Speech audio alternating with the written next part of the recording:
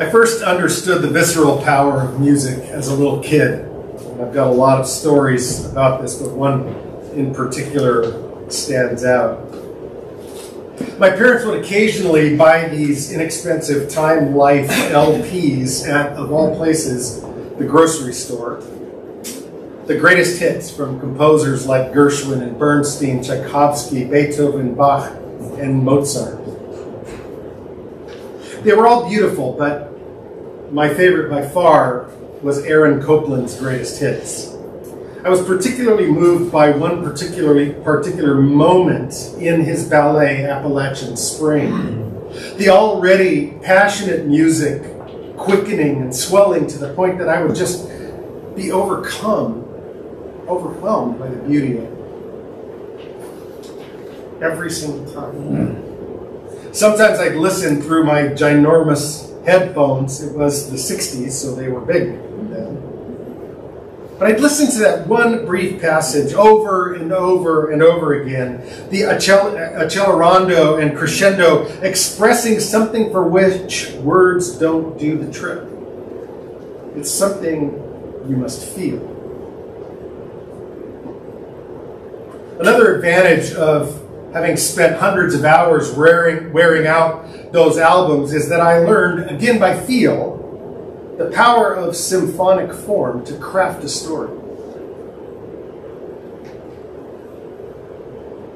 The readings from Romans over the past several weeks strike me as a kind of theological symphony. If you know symphonic form, you know that in order to truly grasp a particular movement, it's essential to hear it in the context of the entire masterpiece.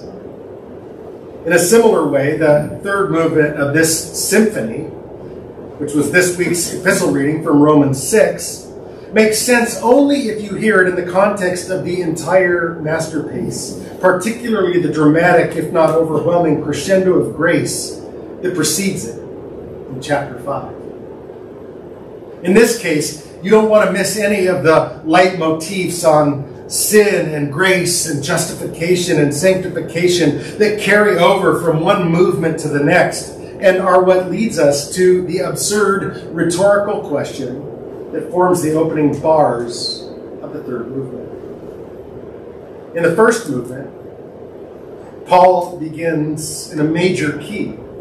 The unbounded reach of the gospel, that quickly turns minor as he juxtaposes the just demands of God and the sinfulness of mankind. You see these major lifts and minor falls all over Paul's writing. We've read these passages over the past few weeks. In Romans, it begins in Romans 6, 1, 16 and 17.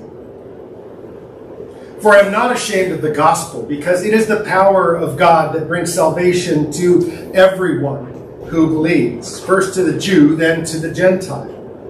For in the gospel, the righteousness of God is revealed, a righteousness that is by faith from first to last, just as it is written, the righteous will live by faith. And then in Romans 3, 21 through 26, but now, apart from the law, the righteousness of God has been made known, to which the law and the prophets testify. This righteousness is given through faith in Jesus Christ to all who believe. There is no difference between Jew and Gentile, for all have sinned and fall short of the glory of God. And all are justified freely by his grace through the redemption that came by Christ Jesus. God presented Christ as a sacrifice of atonement through the shedding of his blood to be received by faith. He did this to demonstrate his righteousness because in his forbearance, he had left the sins committed beforehand unpunished. He did it to demonstrate his righteousness at the present time, so as to be just and the one who justifies those who have faith in Jesus. So Paul begins this movement with indescribably good news, making it clear that anyone can be brought into right relationship with God through faith in Jesus Christ. as he stresses the limitless nature of the gospel, telling us that salvation is available in 1:16 to the Jew first and also to the Greek, also known as the Jews and everyone else. The gospel is utterly without geopolitical borders or racial or social distinctions. It's good news for everybody. The gospel is utterly without these borders. And Paul also, though, quickly makes clear our common standing, draws attention to our common condition, sin. He says in 3:23 that all have sinned and fall short of the glory of God. Sin puts all of humanity on the same page, revealing that our relationship with God has been broken. And this fracture creates a crisis, because cut off from God, we're destined to die. As Paul makes clear a little later, the wages of sin is death. But the good news of the gospel is that instead of death, God acts in Christ by grace to justify and redeem anyone who puts their faith in him. Our justification and redemption is a gift of grace, totally unmerited and unearned. In fact, grace is opposed to earning. But why does God act? God acts in Christ to demonstrate his righteousness, his holiness and justice. Holiness, in fact, that demands justice. In the cross of Christ, God shows himself to be utterly just, because the penalty demanded by the law isn't swept aside or removed, but paid for by Christ. But in the cross, he's also the justifier, the one who himself provides the means of justification and declares people to be in right standing with himself, the Savior of all who trust in Jesus. The cross is where justice and justification meet. That's the heart of the Christian faith. And is what the therefore in Romans 5:1 is therefore, as it introduces the second movement. Romans 5:1 through 8 says, "Therefore, since we have been justified by faith, we have peace with God through our Lord Jesus Christ. Through him we have also obtained access by faith into this grace in which we now stand. And we rejoice in the hope of the glory of God. Not only that, but we rejoice in our sufferings, knowing that suffering produces endurance, and endurance produces character, and character produces hope. And hope does not disappoint, because God's love has been poured into our hearts through the Holy Spirit who has been given to us." Paul begins chapter 5 with a stunning affirmation of the believer's objective standing before God, the declaration that justification is already complete. Therefore, since we have been, past tense, justified by faith. Hard as it is to imagine, by grace alone, through faith in Christ alone, we've been justified and declared righteous by God once for all time. There are two results of this justification. Verse 1, we have peace with God through our Lord Jesus Christ. And verse 2, we have the hope of sharing in the glory of God. In other words, we can enjoy peace in the present and hope for glory in the future. It's both now and not yet. In our present life in the world, we live by faith under the rule of grace, enjoying peace with God while not yet experiencing the fullness of glory that is our ultimate destiny in Christ. The counterpoint in this passage comes when Paul reminds us that Christians not only rejoice in the hope of future glory, but we also rejoice in our sufferings. The world we live in, this provisional world in which sin and death have been dealt a mortal blow, but still rage on until the end of this present age, is a reality. And it affects every part of creation. We don't need much convincing of that reality today. but for the people of the God who is redeeming all things unto himself in Christ, even suffering is a means to a redemptive end. Suffering produces endurance, which leads on to character and ultimately to hope, which doesn't disappoint. I preached a whole sermon on this a couple of weeks ago. Why? Continuing in verse 5. Because God's love has been poured into our hearts through the Holy Spirit that has been given to us. This then plays on to one of those magnificent passages where the entire gospel seems to be concentrated into just a few words. Romans 5, 6 through 8 encapsulates the whole suite of God's grace in the justification of sinners. For while we were still weak, at the right time, Christ died for us, the ungodly. For one will scarcely die for a righteous person, though perhaps for a good person one would even dare to die. But God demonstrates his own love for us in this. While we were still sinners, Christ died for us. God acted while we were still weak, when we could do nothing to help ourselves. Christ's act on our behalf isn't something in which we cooperated in any way because we couldn't. That's Paul's point in verse 7, where he emphasizes the utterly and entirely gratuitous nature of Christ's sacrifice. It's not as though we were basically good people who just kind of needed a little boost. If that were the case, Christ's death would be meritorious in a way that's unusual, but not unique in human history. Because for a good person, someone might actually dare to die. Might. No, the redemptive act of Jesus was performed on behalf of those who were not only helpless, but entirely undeserving of help. In his death, Jesus accomplished what we could never do for ourselves. By means of this unmerited and therefore wholly gracious and gratuitous act, God demonstrates or proves his love for us. Eschatology is that part of theology concerned with death and judgment and future destiny.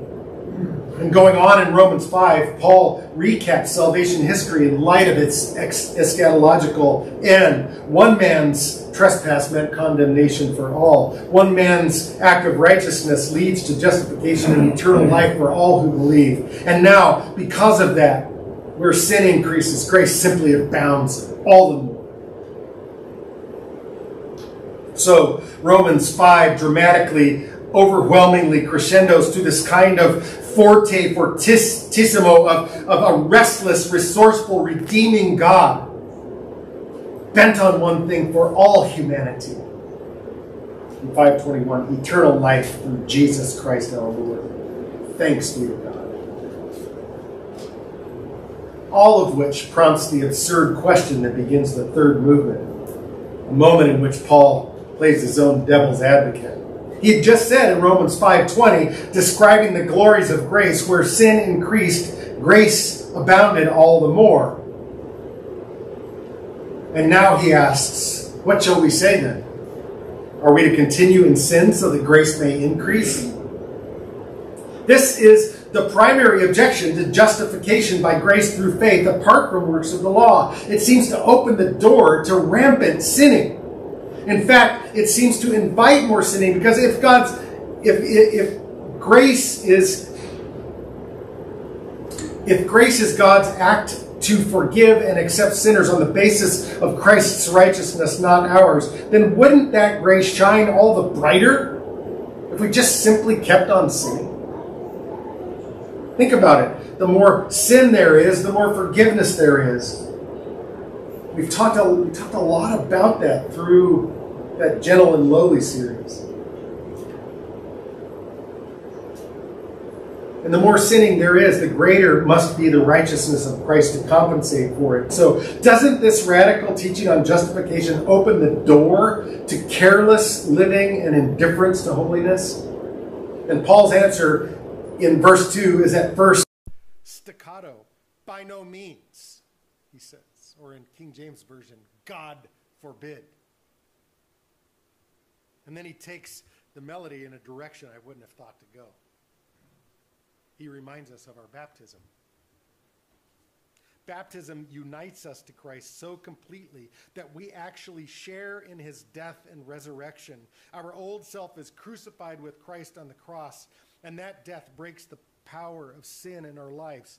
We die with Christ and are buried with Christ. And as Paul writes in verse 4, we will surely rise with Christ to walk in newness of life. Paul in 1 Corinthians 10, and it says in the Book of Common Prayer as well, both of them understand baptism as an exodus.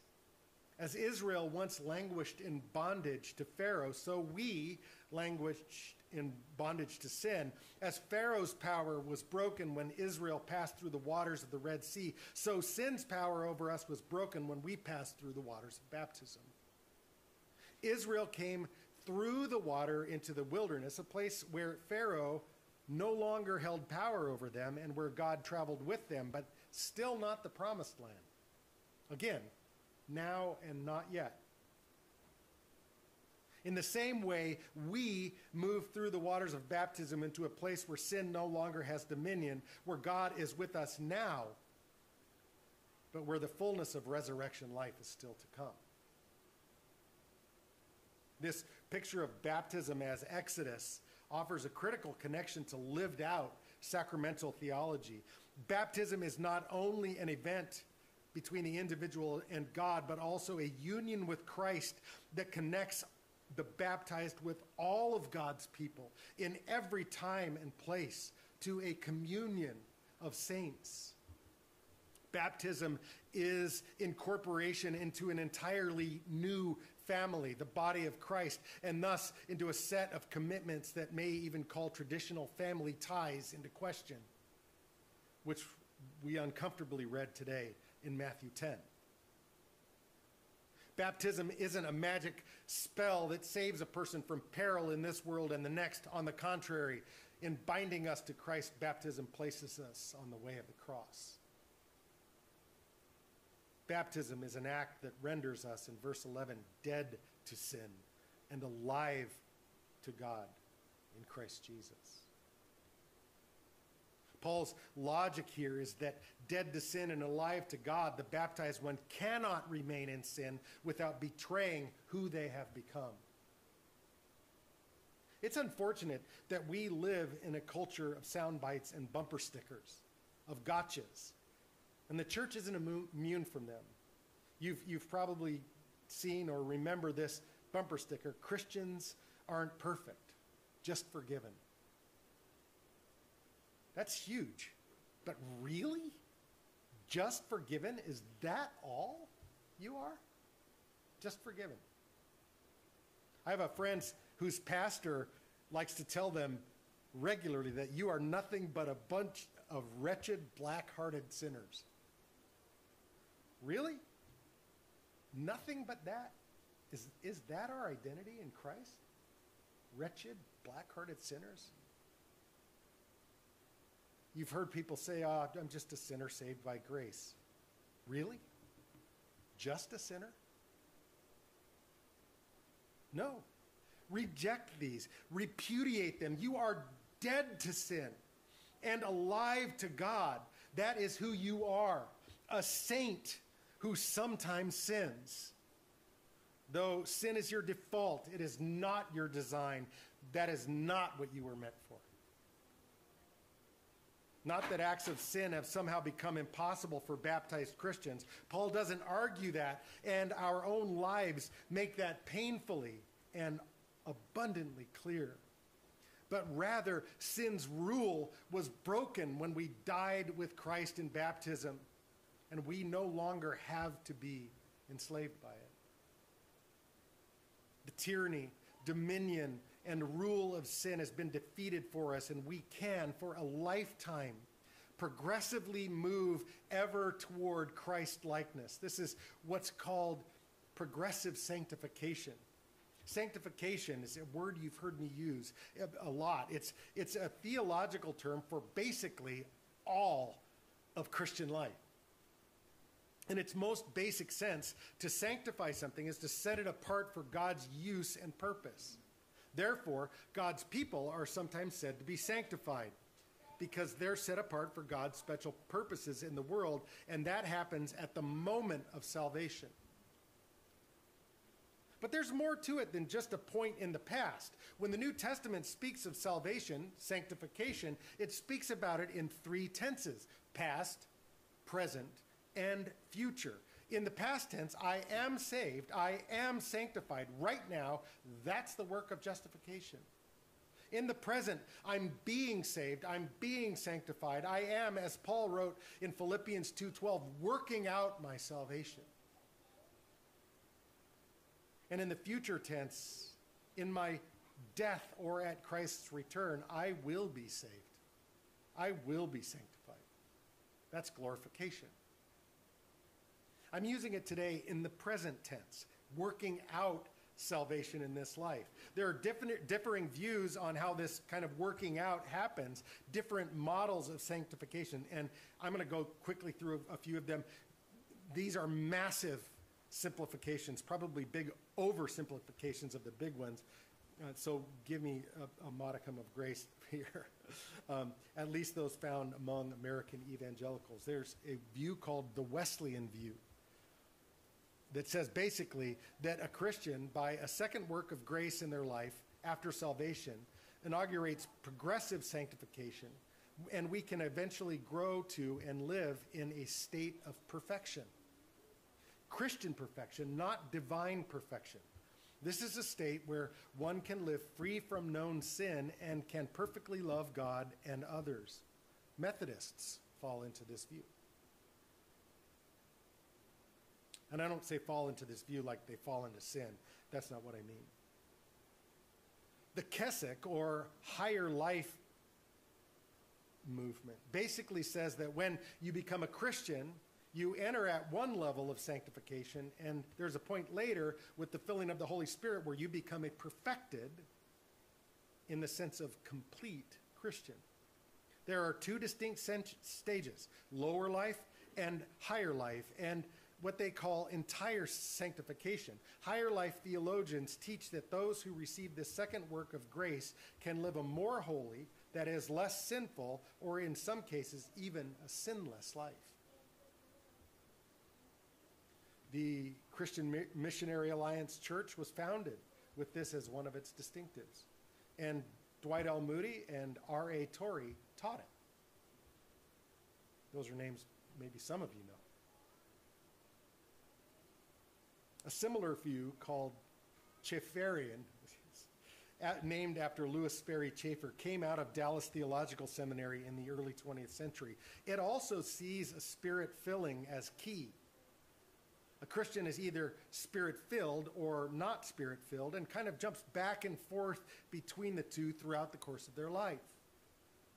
When you're spirit-filled, you don't sin, and when you're not spirit-filled, you sin. The second work of grace, the filling of the Holy Spirit, isn't a permanent thing, but a lifetime of jumping back and forth between these works of grace, being carnal and being spiritual.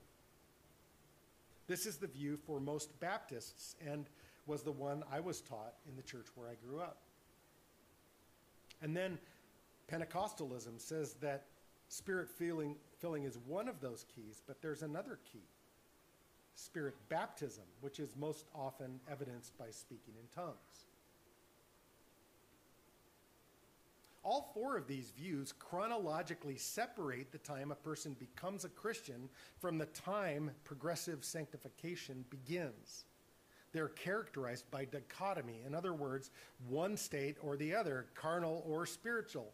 Justification and sanctification are seen as separate things. I respect these views. But I and the Anglican Church in North America and the Global Anglican Futures Conference hold the Reformed view, which was Anglicanism at its beginning. What fundamentally distinguishes the Reformed view from these other four is that it doesn't create two categories within the Christian life. Justification and sanctification are distinct but inseparable. Faith alone justifies, but the faith that justifies is never alone. all Christians are both justified and being progressively sanctified simultaneously. It's not either or, it's both and, now and not yet. God's grace through the power of his Spirit ensures that the same faith that justifies also progressively sanctifies. This doesn't just happen, though. It requires effort on our parts. I love what Dallas Willard said. Grace is opposed to earning, which I already mentioned. It is not opposed to effort. And why this is, why it takes effort, I'm going to get to next week. If you charted it on a graph, it's gradual growth till the day you die, and it's only then that you reach entire sanctification. Sometimes it's up, sometimes it's down. Sometimes there are big steps of growth, and sometimes there aren't. But overall, the trajectory is growth. And that growth is called progressive sanctification, a lifetime of 3 steps forward and 2 steps back, a lifetime of minor falls and major lifts. This means that the normal pattern of all of life for all disciples of Jesus is movement. Progressive growth in sanctification resulting in greater maturity and conformity to Christ in thought, word, and deed until we rest in death. And by the grace of God, we are playing a new movement in this symphony of grace, and it must play on to its glorious finale. Next week, we're going to talk about chapter 7. In the name of the Father, and of the Son, and of the Holy Spirit. Amen.